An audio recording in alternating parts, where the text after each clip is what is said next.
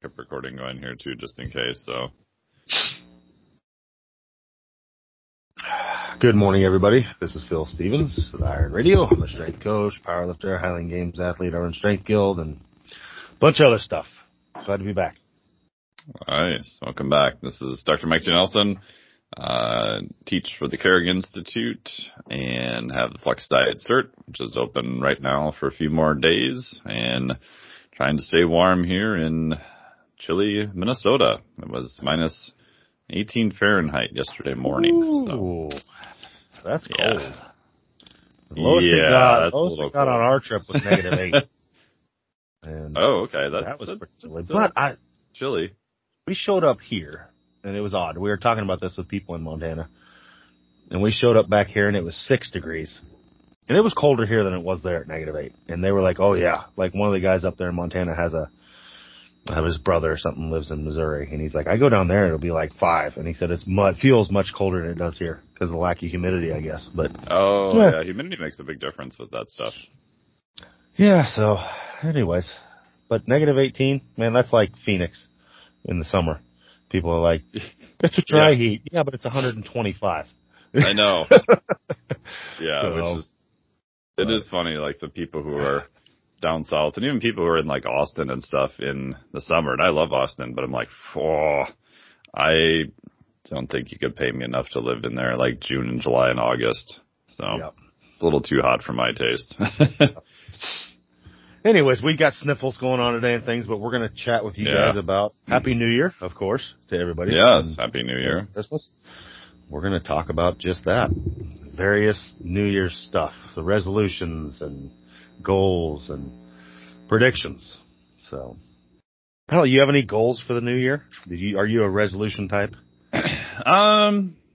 Not really. I mean, I do find it is a very convenient time to kind of look back at, what you did this past year. Did you make progress? So I do try to set aside some time, to do that. I think it's a good way to kind of recalibrate and, for me, like I'll know a little bit more of the travel schedule and what's going on with that. So, I mean, for myself last year, I'd say overall pretty happy with, how everything rolled out considering all the stuff that happened, especially the last part of the year with just, family stuff, and a lot of people passed away, both people family related and, like John Meadows and a bunch of other people, even in the fitness industry itself. So that was pretty difficult, in terms of quarters and then, doing the business, everything on top of that. So, like some of the goals I didn't really have as official goals, but just,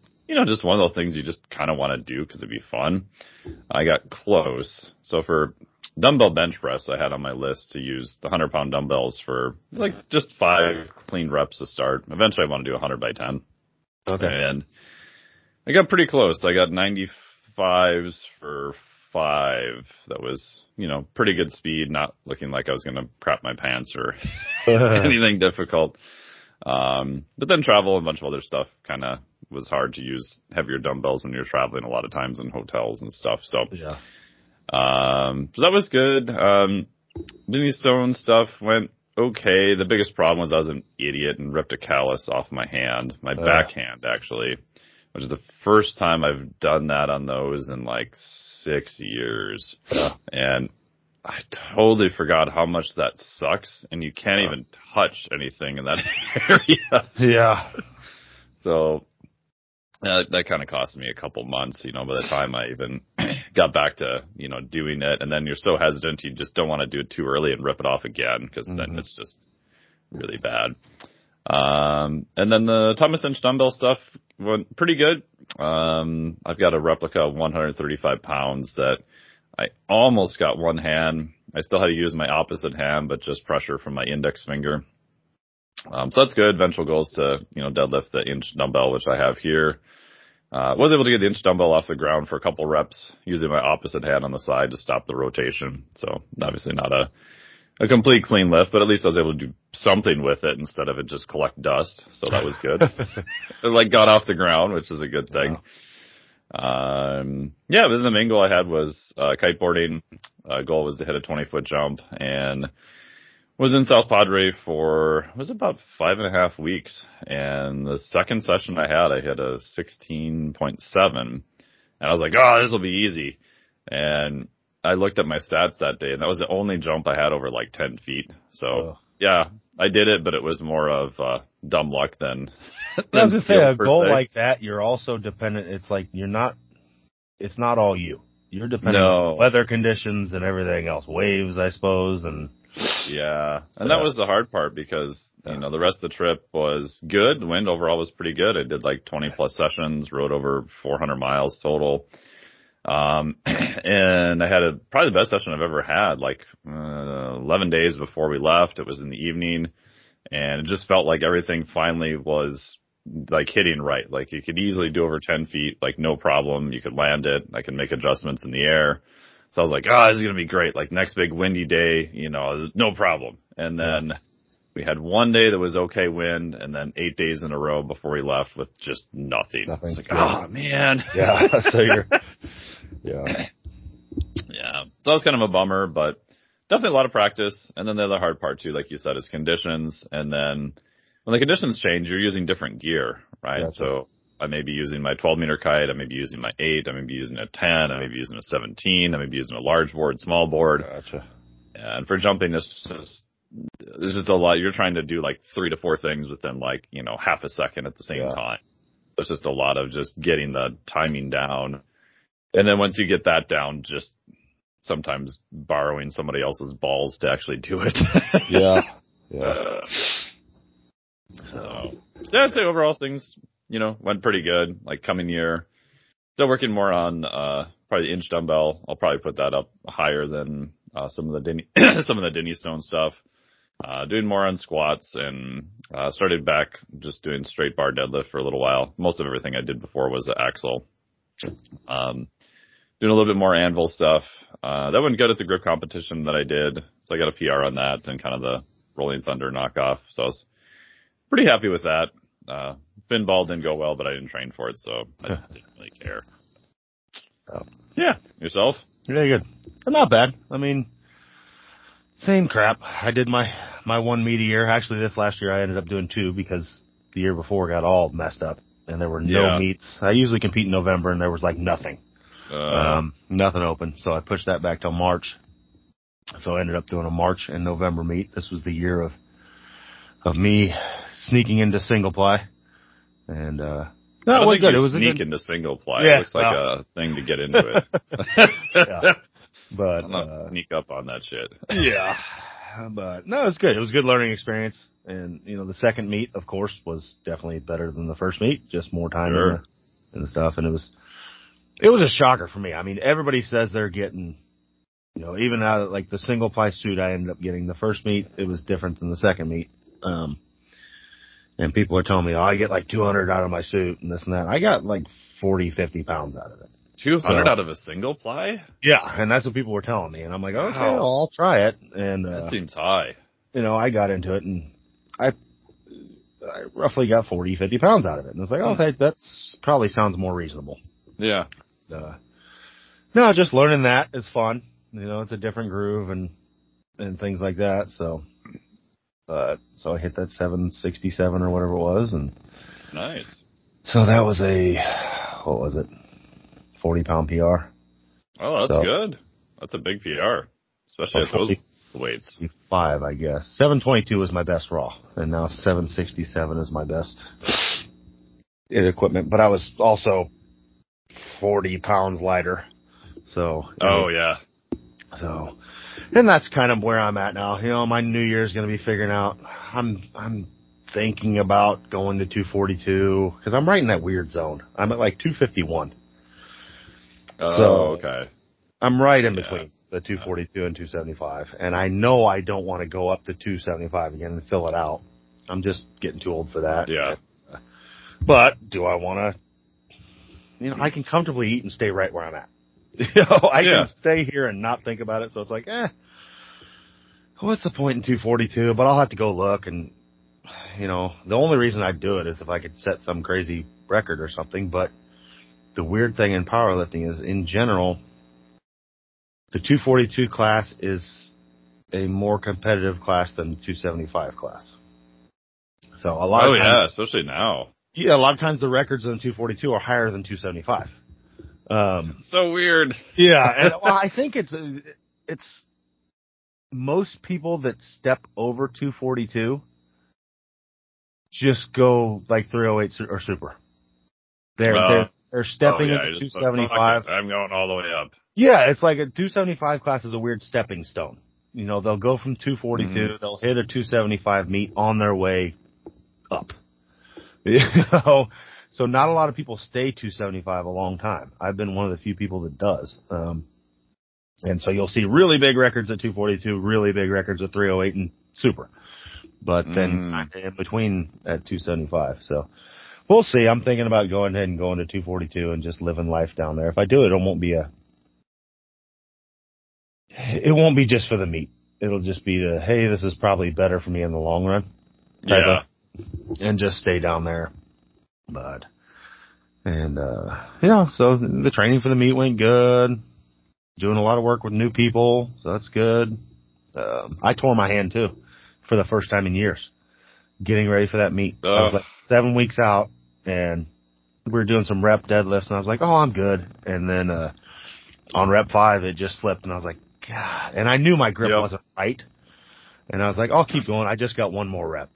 And it was that one that did it. The bar just slid and took a huge chunk out of my hand. And I was like, God. So, but luckily it was like I said, I think it was 7 weeks out. So by the time the meet got there, I was good. I just strapped up. And all my training before that. And, that was the same thing I had too. It was like, I was trying to get a PR for, was it 3 or 4 reps? I don't remember the rate. The weight was 525 or something. I don't know. Somewhere around there. And I was doing it and the first 2 went, that was pretty good. I readjusted my hand and you could feel the back was off a little bit. And I remember as I started pulling, I'm like, it feels off a little bit. I'm like, it'll be fine. Yep. I actually thought, I wonder how my calluses will hold up because I haven't ground them down as much as normal. They're, kind of not the best wear pattern right now. I'm like, I've never ripped one off on my backhand. I'll be fine. Make the rep. And all of a sudden I'm like, something's wet on my backhand. I look back, there's like this blood running out of my hand already. Shit. Yep. Yep, that's the same way I was. I was like, damn it. And, And the second you do it, you're just like, such an idiot. Yeah, because it doesn't hurt too bad when it happens. It's later when you're cleaning it off and crap. It's yeah. And then when it dries out after and it's healing, because your hand is something you use all the time. So it's not like just stick a Band-Aid over it, it'll be fine. It's, it's on a part of your body that moves a lot. So it's always cracking I had just left the little flap on it. So I tried to pin that back down for at least a day or two and it fell off, right away. But at least that was helpful because that kind of protected it just a little bit for a while till it could start to scab over. But I did find that there's this 3M Nexus waterproof tape. It's kind of like a tan color. I use it to wrap some of my fingers if I get, blisters kiteboarding and stuff. And so I wrap that around there. And that actually is the only tape I found that actually holds up relatively well. It's not amazing, but it's not too bad if you kind of wrap it well and you leave it on there for about 10 to 12, 15 minutes before you lift. And it seems to work pretty good. It's the only thing I found that actually even sticks. So. Okay. Yeah, I always just lean towards straps when that happens. It's like, okay, here we go. But yeah. I always tear straps. I tear down in my palm, not on my fingers. So. Really? Yeah, that's where I always tear. But I grab really, I just years ago I changed to grabbing for deadlift. Not on my fingers. I grab it real deep into my thumb joint, so my palm's carrying a lot of the weight. You must have kind of longer palms too, don't you? I got fairly big mitts. Yeah, I got fairly big. I got shorter fingers and bigger palms, and really oddly short thumbs. Like I can't hook grip very well because my thumb's short. My other fingers, but I can't. So I'll hook grip, but it'll pop off because I'm just catching my thumb. Oh, interesting. Whereas you watch other people, they got like 2 fingers on their thumb. I was like, how the hell you do that? But, Yeah. yeah, I got big, meaty troll palms, and then, yeah, so.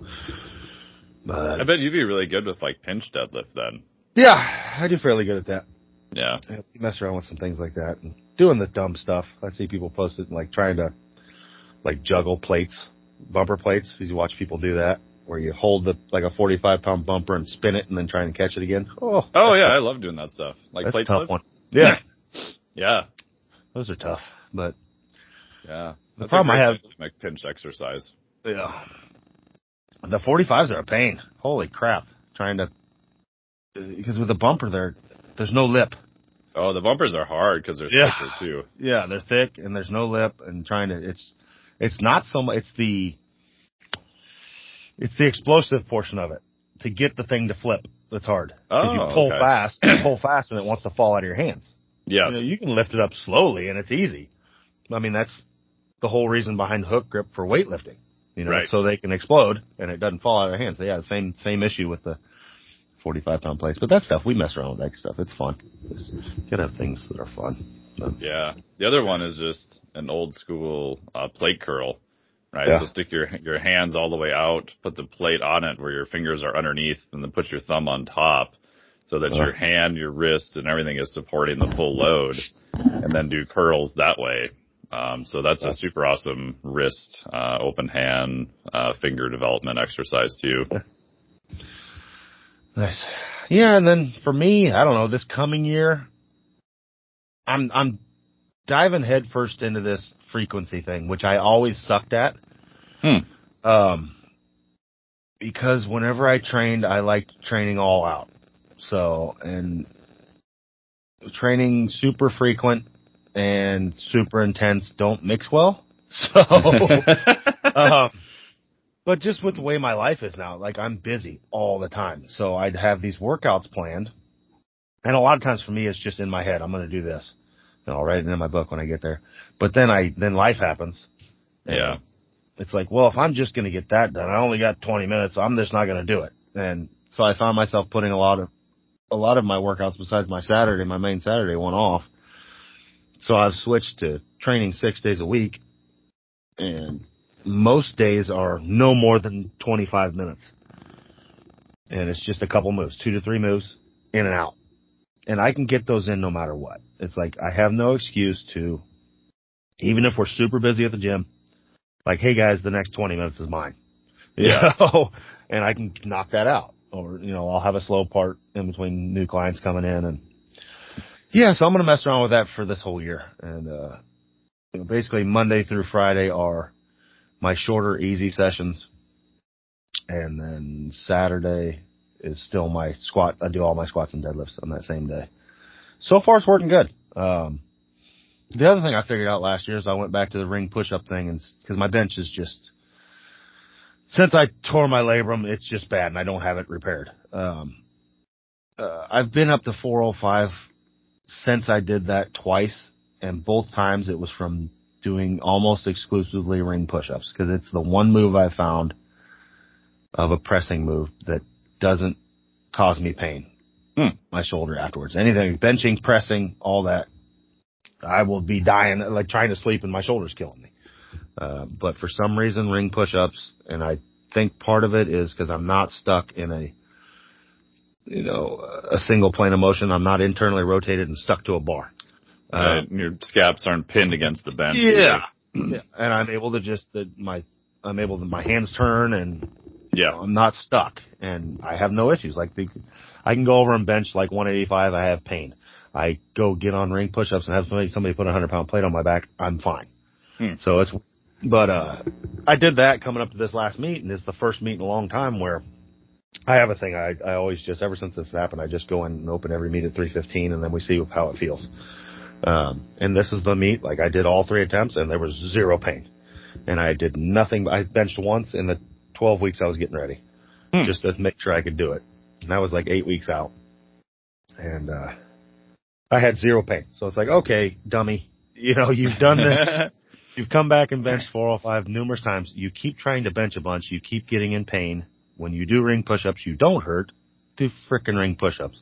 So, so I'm doing that in super light dumbbell bench, like 40s. Yeah. Just for reps. Yeah. I think that's like an underrated thing too. Yeah. So just getting reps in on one day with that, and then heavier ring push-ups another day, and some super light overhead pressing. And I'm just doing all that stuff that I need to do. Yeah. Lots of chins and pull downs and little rows and lateral raises and just stuff. But, so yeah, and we'll see. You know, I'll plan to meet again for November and go single ply again and either be a light 275 or a heavy 242er. So, yeah, other than that, I'm not big on the resolution thing. I'm all for it if you think you can do it. But if it works for you. Yeah. My problem with resolutions is, like, I'd love to see a statistic on it, but it has to be in the 90% range fail. Oh, it's got to be high. I've tried to find actual stats on it. I think I had some at one point, and it was after 6 weeks, I want to say it was in like the 80 or 90% of people were already kind of off the wagon. Yeah. And it's like, whereas my big thing is if you have a goal in mind, say, oh, it's November, and you're like, come January 1st, it's going to be a new me. Well, just start. Yeah. Because you don't have to.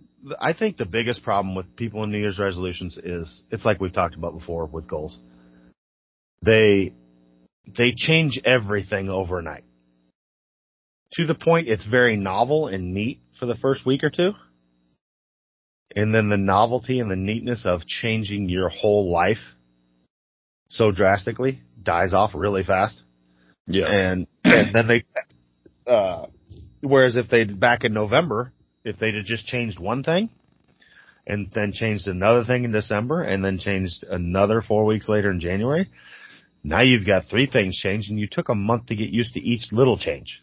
And people tend to stick to it better, and that's the whole reason. I mean, well, not the whole reason, but a big reason why we just shut down.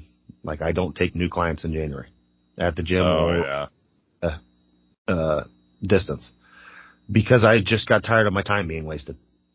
Come January, I'd gain all these people, and the kind of gym I have is it's not like a Globo gym where you just come in and do your things. Like, I have to coach every single one of them. Mm-hmm. And I got tired of getting my time wasted for 2 to 5 weeks just to have these people not show. It wasn't worth the money they give me for that 1 month. Because, you come for 2 weeks, I'm not refunding you, but you just ate up a shitload of my time. Yeah. Because when you're a new person, of course, they need more one-on-one time with me because they're new. So even if they're somewhat experienced, like they don't know the culture, they don't know how you run stuff, like what's going on, there's just all that stuff. Yeah, so I'm investing all this time just to have them walk out. So I did have 2 people, I think, join halfway through December because they knew my ban was coming up. And so they're like, I'm going now. The Phil ban. Yep, and I'm sure we'll have a few come February, which is fine. It's like, if I've had that work out positively before. Like, people come in January 1st, like, I want to join. Well, you got to wait till February if you're still in. And I've had a few come back in February, and then they've stuck to it. So they were serious enough about their goal that they waited the 4 weeks and came back. So, yeah. And I mean, the gym's rocking. Everything's going well. So, yeah, I've done something similar with online clients where, I mean, I've been pretty lucky, like this past, probably a year and a half. I don't even think I've officially even opened up the one-on-one to anyone in the public or even on my newsletter, maybe once. And a couple people have joined just via referral from, existing clients and that type of thing. And a few people have graduated, but I tend to not do any promotions in January just for that reason. It's the catch-22 because if you have like kind of a group program, so I did open the Flex Diet Cert at that time, for other coaches looking to use it or possibly people to use it on themselves. But I found just if I'm already close to what my max is for online or even just a few short, I typically wait until February for the same reason. Yep. Like, I want people that are pretty committed to it, not just trying to, I might give this a try. And the reality is you have to fill out an application, then you have to do a call, and it's not cheap. So that tends to weed out a lot of those people right away too, which is great. Yep. No, I totally agree. And it's just, I have no time for time wasters. It's like, I don't have time. The most precious thing in my life, besides my family, is my time. And I just don't have a lot of it, so don't waste it. So. Yeah. And that's why I also went with the minimum to 6 months. I probably changed that 3 years ago. I used to have a 3-month minimum. And looking back, I wish I would have changed that way sooner. I mean, I'm even thinking about going to possibly a year being a minimum, that's not a bad potentially idea. in the future. Yeah, because like at 3 months, I mean, crap. Like you do an assessment, and sometimes if it's like a good buddy of mine, he just signed up through a referral. So his assessment took him a week, because it's, training. He's looking at some running stuff and some rowing on top of it. And then you've got the first program, which you're just trying to figure out how much volume they can handle. What do they like? What does their body respond to? You've already eaten up 7 weeks, right? And then now you've got maybe another block of actually a little bit more useful training, because you're starting to understand how each other work and what they like and what they respond to. And then you're potentially done. It's like, oh crap. Yep. So having a minimum of 6 months is a lot better. And, a couple of people that have been referrals lately have just done a year, which makes me feel a lot better. And they were super cool. They were like realistic about it. They're like, for me to do this in my experience, it's probably going to be about a year. I'm like, oh, cool. Yeah. I'd agree with that. And, maybe if we hit it sooner, we'll work on some other goals. But, if not, we're not trying to burn you out within, a couple of weeks and risk injury and everything else, especially for people that are not professional athletes. I mean, most of them are all trainers and they're pretty committed to the lifestyle, but they're also not getting paid directly to lift either. Yeah. Yeah. No, it's good having people don't understand that a lot. When you talk to the lay people that are somebody that's just getting into this, that like you have a 3-month minimum or a 6-month minimum, like at the bare minimum 3 months, like we can start to get things done and making people realize that like you can't go to a coach and get a month training program and expect to make drastic results. Ugh, it just doesn't happen, but people want that. And that's like when I've talked about it on the social media. Like one thing that annoys me is I get people that they'll just come, like they'll train all year long and then be like, hey, I'm 10 weeks out from meet. You want to give me a program? And it's like, they don't realize, like literally in a peaking program for a meet, we're not really getting stronger. No. We're realizing the work you've done the other 10 months of the year. Yeah. And it's like, so if you don't do well, it's mainly because you sucked the rest of the year. It's not my 10-week program, Yeah. That's a tough one. And getting people to realize that, because that's a big thing. People do that all the time. And I see them bounce. There's one person I've seen that's just like every 2 months they have a new coach. It's like, holy shit. What are you doing? And it's like, I'm not touching that one with a 10-foot pole. Like, don't even ask me. I'm not going there.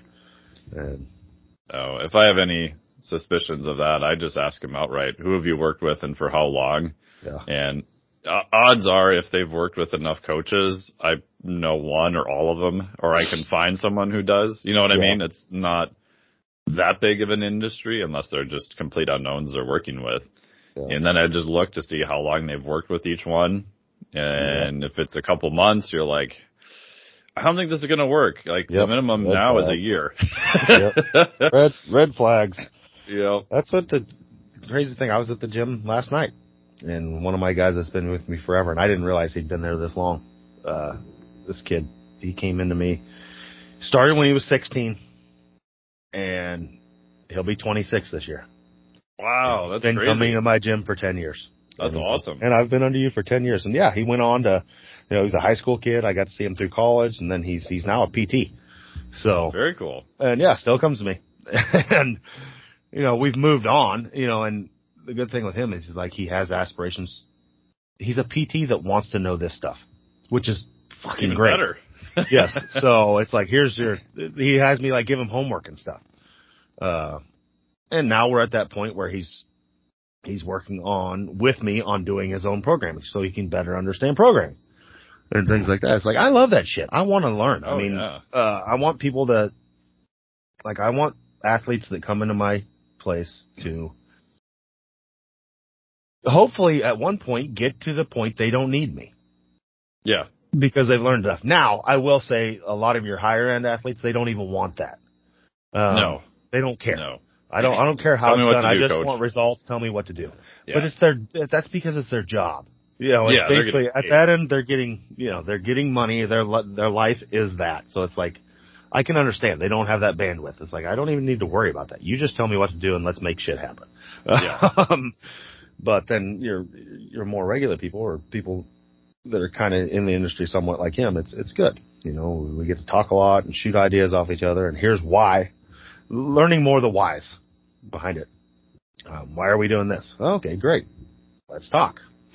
So. Yeah. I mean, I do that on some programs, like, another guy just started, and I don't know if I have permission to mention his name, so I won't, but, you know, runs a very big gym in a big city, super busy guy, awesome guy, I've known him for years.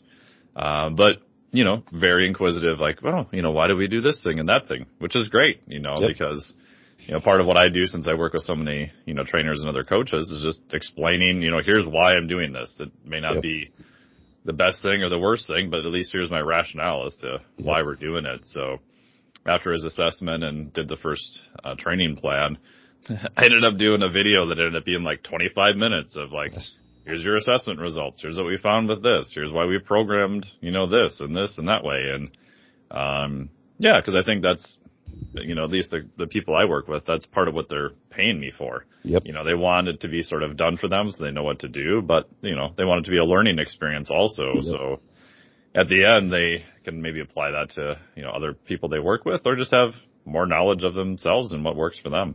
Yeah, and it keeps you on your toes too. Oh yeah, because I have to justify. Yeah. He's going to, you know, rightfully ask, like, hey, why do we do this assessment? And if I'm like, I don't know. He's like, well, that's stupid. I'm like, yeah good point. Yeah. We did it because you're supposed to do an assessment. Right. You know? No, and that's a big one. And I have to constantly remind that to myself. So like I tell all my clients when they first come in, I said, if I'm ever having you do something and you're wondering why and you ask me and I can't answer you, I'm fucking up, not you. Yes. You know, 100%. I shouldn't be just having you do shit. You know? Yeah. Now I will tell you this. I have certain clients that there's certain things we do. It's because they think it's fun. Oh, 100%. That's 100%. Yeah. It's like, okay, they enjoy that. And I have them do it because they enjoy it. Even if I don't like totally agree with that, whatever that is. If it's asinine, I'll just like, yeah, you're not doing that. That's dumb. Yeah. That's dumb and dangerous. We're skipping that. But a lot of times there's just things that, like my high school frickin' football boys. Like, I don't think bench is that important to them, but they all want to do it. Oh, of course they do. So we'll still do it. I give them that. It's like, yeah, okay, you can do your bench. It's really not going to help you much, but, okay. We're just not going to max it out very often. Yeah.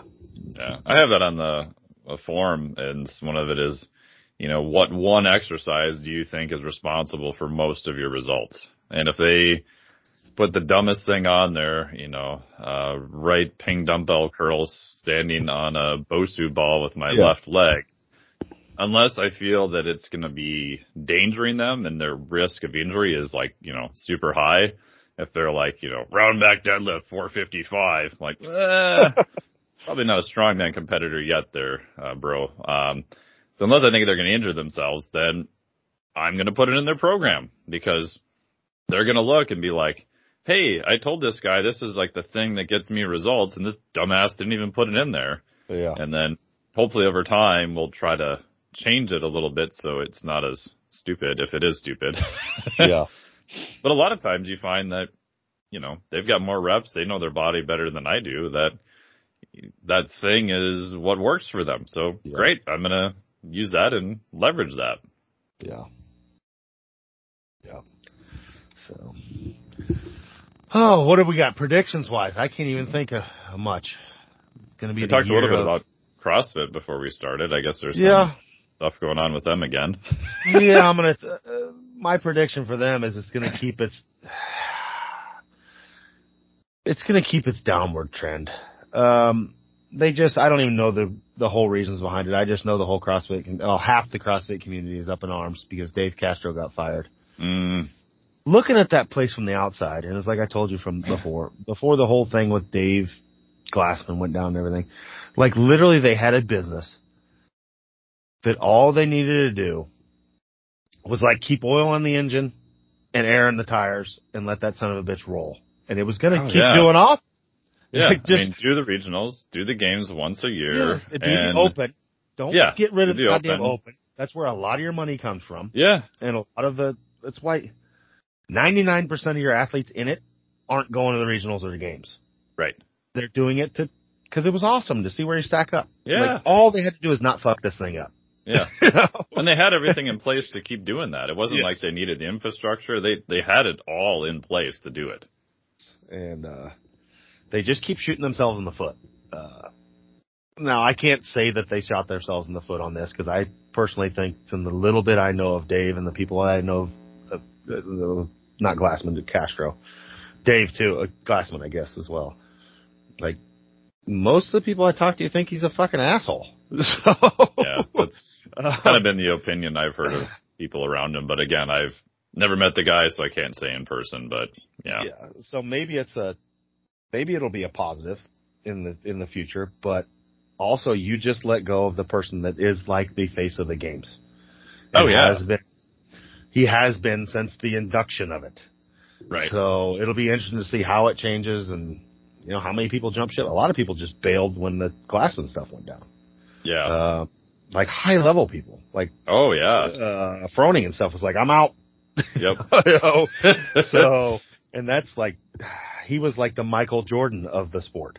He was, if somebody sold a shoe for CrossFitters, it would be the Froning. 100%.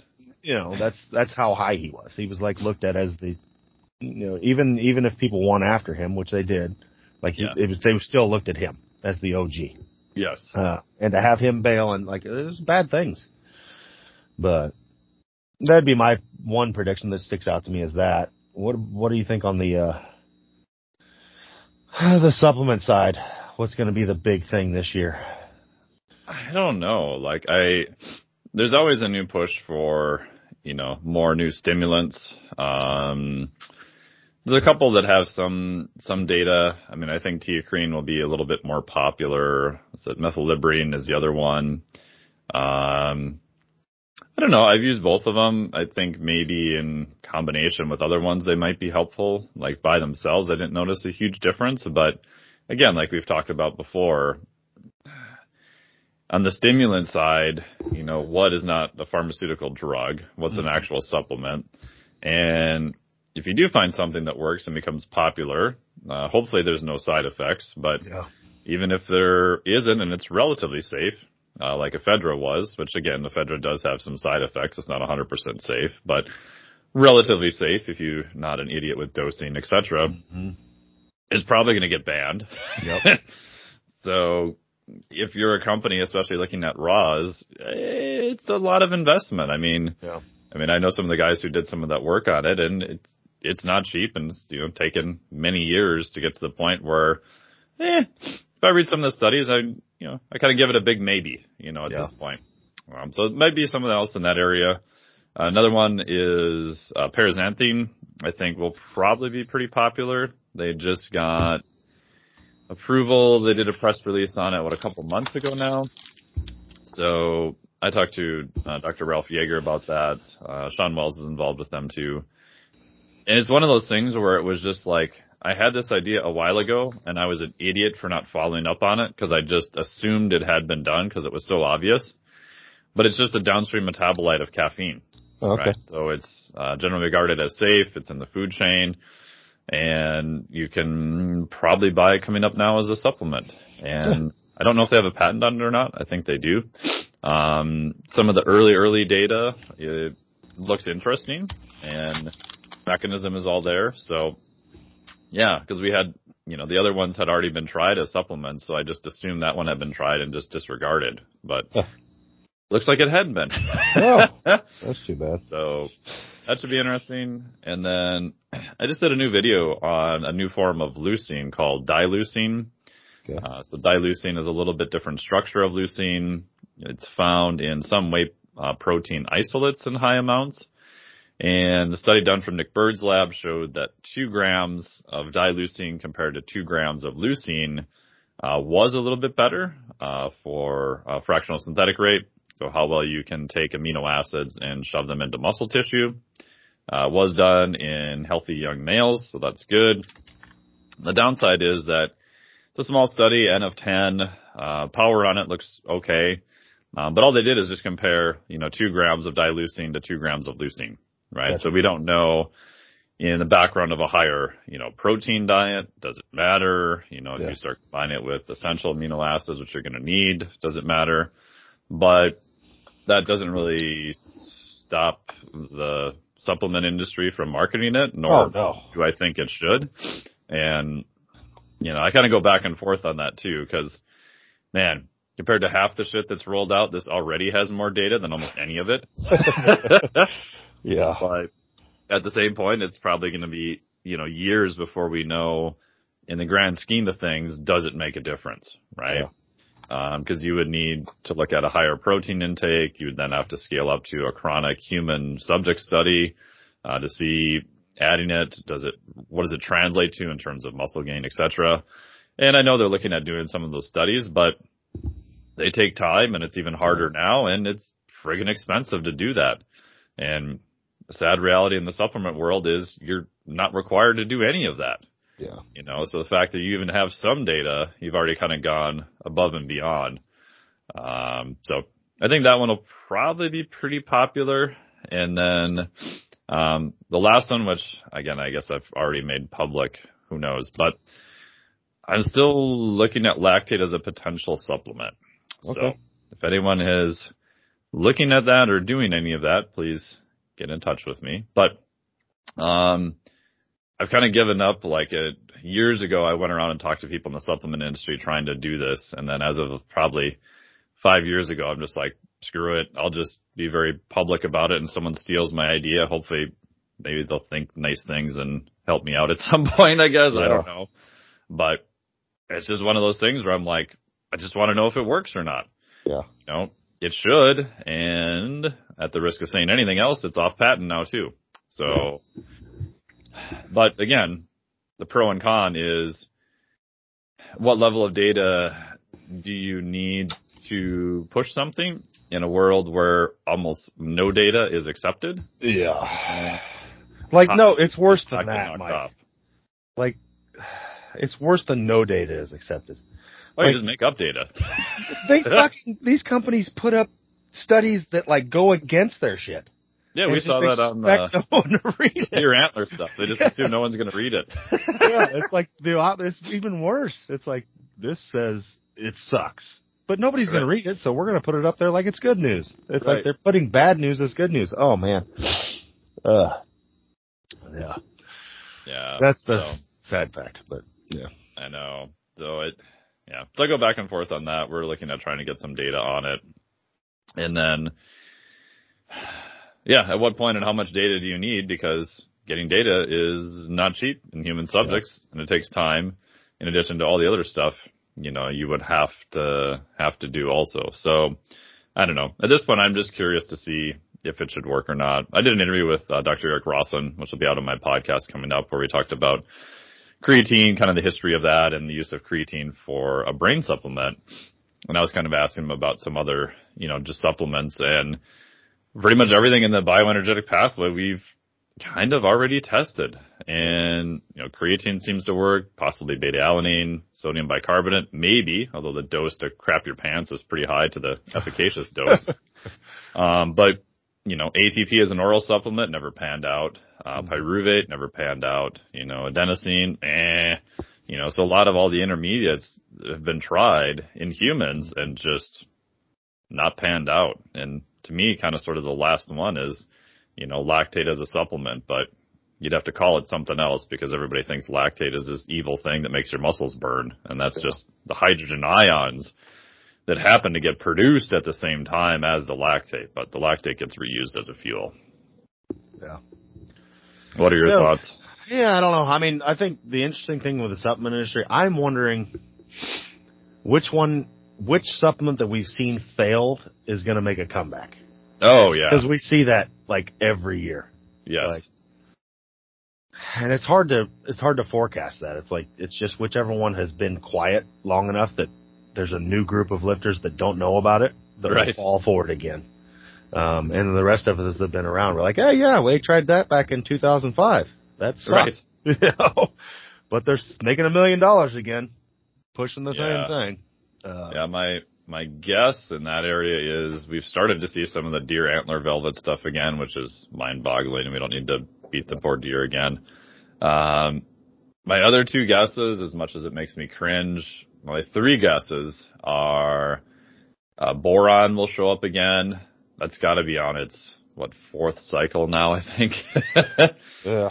Another one would be CLA, which has been touted as not a peptide, but a lipid, right? So a fat, helps with fat loss. Lonnie's done a lot of research on that. Yeah, I remember that. There was big. CLA was big there for a while. But yeah, and the animal studies are pretty damn amazing, although there is some toxicology stuff that does make me concerned. But the human subject studies have all just been not very good at all. Yeah. And then, do you remember vanadyl sulfate? Yep. Yeah, I have a prediction that that'll show up again, although that one with some toxicity at higher doses makes me kind of concerned too. Gotcha. Yeah. Not that I recommend any of those three. They're just coming out again. That's my guess, but who knows? Yeah. Any predictions from you? God, no. No. I try to not even think about it, so I'm not, because I'm never surprised. It's like, oh, here they go again. Yeah. And it's just like the diets. Like, people like taking diets and naming it something new. It's like, oh, yeah, that, he did that back in 84. And, right. No, I think the big thing with any of that stuff, well, not supplements, but with diets and training, and we were talking about this last night at the gym, was like they all work. Sure. The problem is when people look at them all, they'll look at like 7 training programs that are different, and they like parts of them. So they try and take the 7 parts they like from 7 different programs and make an amalgamation, and it goes wrong. Yeah. Because they don't know the reasoning behind it. It comes back to the whole why. A lot of the whys don't fit together, but, yeah, and then diet world, I don't know, man. Like, I don't know. Usually there's something that's king at the time. Like, we had carnivore going there for a bit, and we had this, and it's like one person's in the forefront. Right now it's like all of them are kind of quiet. Yeah. I don't see one like making a big push right now. Everybody's kind of doing their own shit. And, so who knows the diet end? I don't know. Maybe it's extreme low carb diets are going to come back or something. I don't know. It seems like keto's kind of gone down a little bit. Paleo's kind of gone down a little bit, and carnivore is still around. I think what you'll see is you'll have some trend happen, and then it'll just fracture into a small little world. Yeah. Right. So that was my prediction with carnivore. I was like, okay, when it first started, wow, it's crazy this is a thing. And then 2, Phil's meat cleanse was right.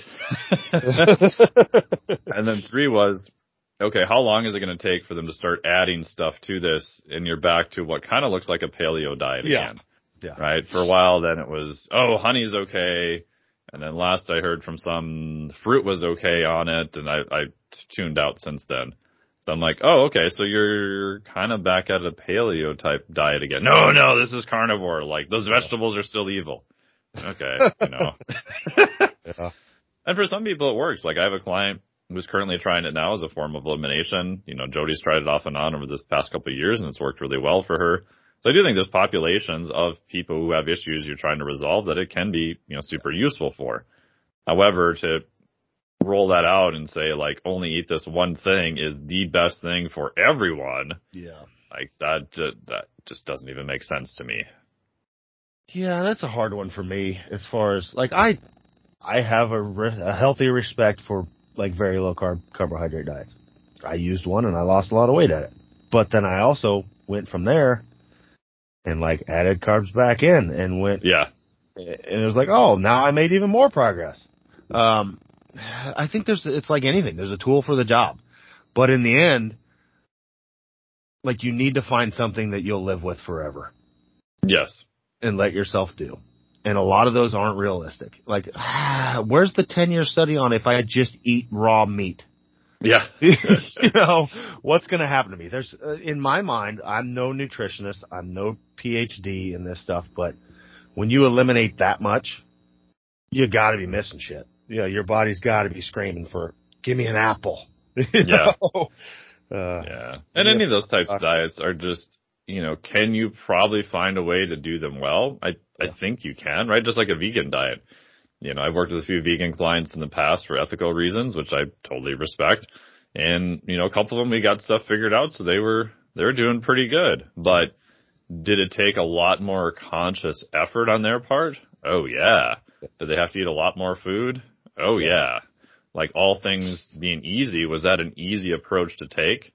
No, it was quite difficult and required a lot of work. So I think the same thing with carnivore. Like if you're eating liver and heart and you're getting collagen and you're, you know, taking the bone marrow out and, you know, stewing all the bones and doing all this stuff, you can probably get away and probably be okay. But how many people are going to put in that level of effort to do it? That's the thing. And so running around saying this is going to solve all your issues when most people don't even know how to cook basic food in their kitchen. Yeah. And you have to do all these other extra things because you are by definition limited to just eating animals. I think it can be done, but I think people grossly underestimate to do it at a decent level how much work is going to be involved in it. Yeah. If you're going to do it as a long-term sustainable thing. If you're, you know, again, if you're doing it for a few months or even half a year or whatever, I don't get too worried about it. But, you know, if you start talking 5-10 years, then that's a different ballgame. Yeah, and I think that's a resounding theme for most of the extreme diets. On the surface, they look simple.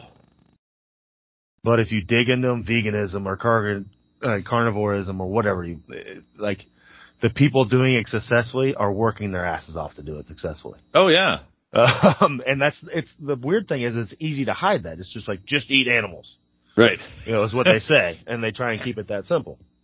And that's why I loved when we had, Coach Dos Remedios on. Yeah. Who was the vegan and probably is a vegan. I haven't talked to him in years, but he was like, I tell people he's like the first honest vegan that I ever met. Yeah. He will flat out, as a vegan, he'll tell you that don't do it. It sucks.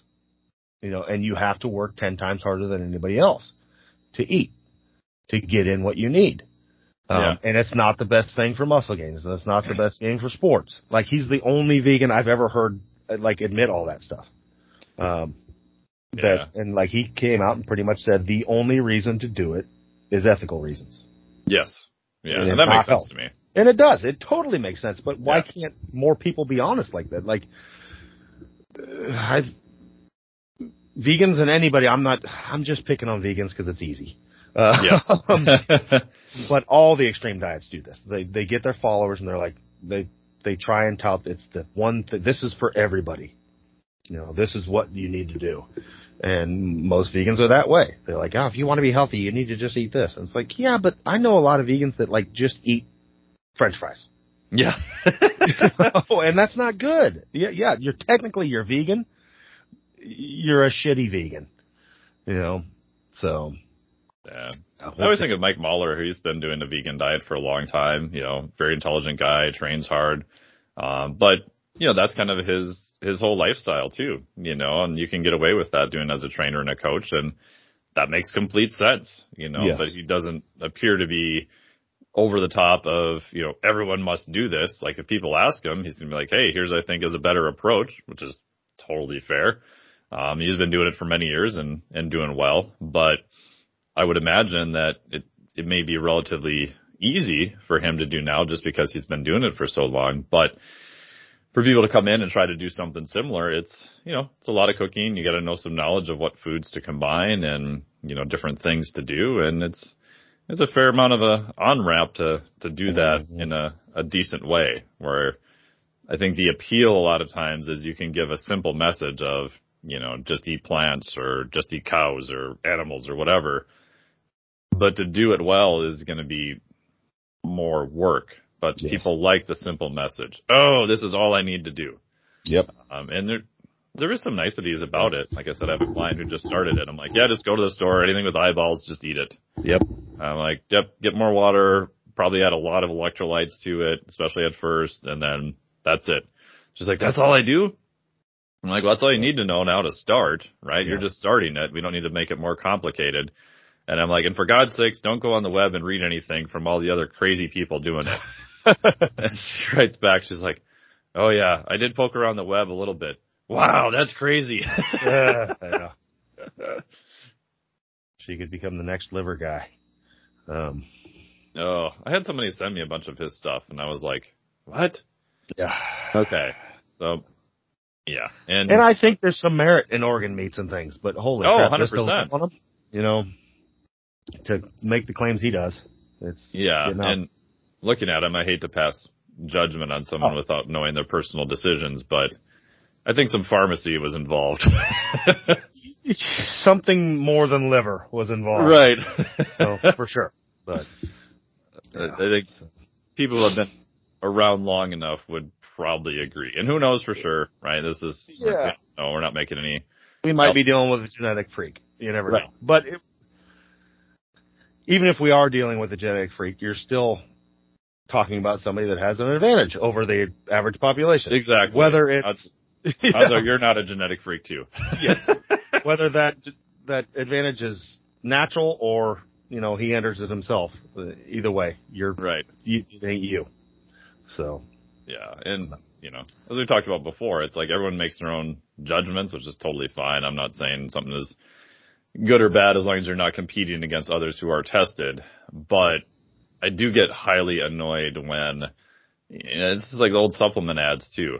It's like, oh, I just took creatine and added 10 pounds, or I just eat meat and look at me. It's like, okay, you're just not, for God's sake, just be honest. Yep. That was one neat thing. Like creatine's always a fun one because it came early. It's been around a long time. And I can't say 100% if this is true. It's all word of mouth, but it's from very reputable sources. That when the first batches of creatine came out, that they laced it with D-bol. Oh, yeah. And people put on 10, 15 pounds. And then they took it away, but it had already, and it makes sense, it had already built up the reputation. Right.